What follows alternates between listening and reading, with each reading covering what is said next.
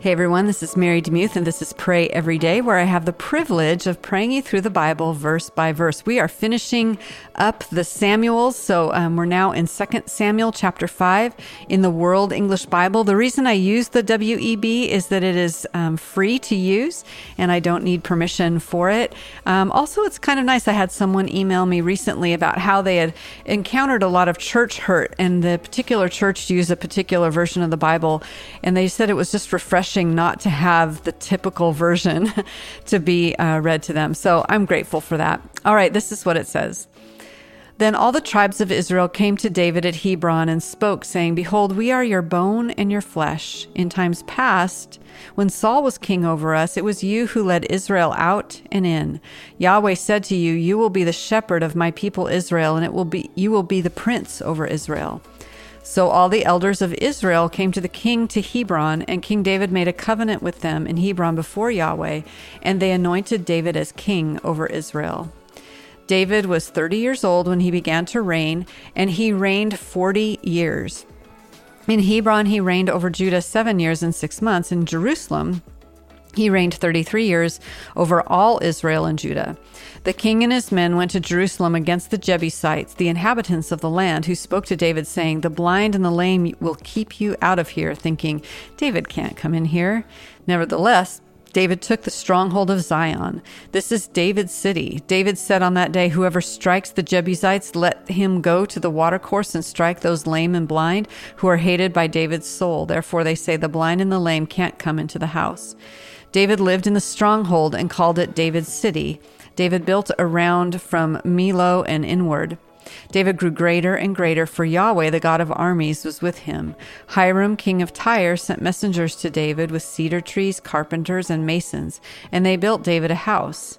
David perceived that Yahweh had established him king over Israel, and that he had exalted his kingdom for his people Israel's sake. David took more concubines and wives for himself out of Jerusalem after he had come from Hebron, and more sons and daughters were born to David. These are the names of those who were born to him in Jerusalem: Shemua, Shobab, Nathan, Solomon, Ibhar, Elishua, Nepheg, Japhia, Elishama, Eliada, and Eliphelet. When the Philistines heard that they had anointed David king over Israel, all the Philistines went up to seek David, but David heard about it and went down to the stronghold. Now the Philistines had come and spread themselves in the valley of Rephaim. David inquired of Yahweh, saying, Shall I go up against the Philistines? Will you deliver them into my hand? Yahweh said to David, Go up, for I will certainly deliver the Philistines into your hand. David came to Baal Perazim, and David struck them there. Then he said, Yahweh has broken my enemies before me like the breach of waters. Therefore he called the name of that place Baal Perazim. They left their images there, and David and his men took them away. The Philistines came up yet again and spread themselves in the valley of Rephaim. When David inquired of Yahweh, he said, You shall not go up. Circle around behind them and attack them in the front of the mulberry trees. When you hear the sound of marching in the tops of the mulberry trees, then stir yourself up, for then Yahweh has gone out before you to strike the army of the Philistines. David did so as Yahweh commanded him, and struck the Philistines all the way from Geba to Gezer. Mind if I pray for you? Lord, Baal Perazim means the Lord who breaks out. And so right now I pray that you would break out, especially my friends who are in a prison of their own making or a prison of the making of someone else. Lord, we are a broken people in need of healing and in need of your grace and strength and power and guidance, Lord. And I love how David sought you in these moments. He didn't want to make a move without you. He would consult you. And instead of just rashly going out and just doing things in his own strength, he asked you for his help.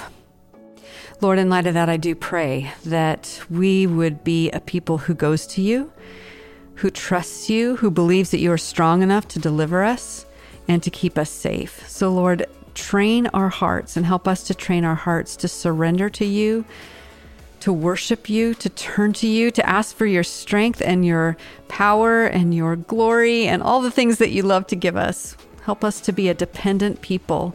I pray this in Jesus' name.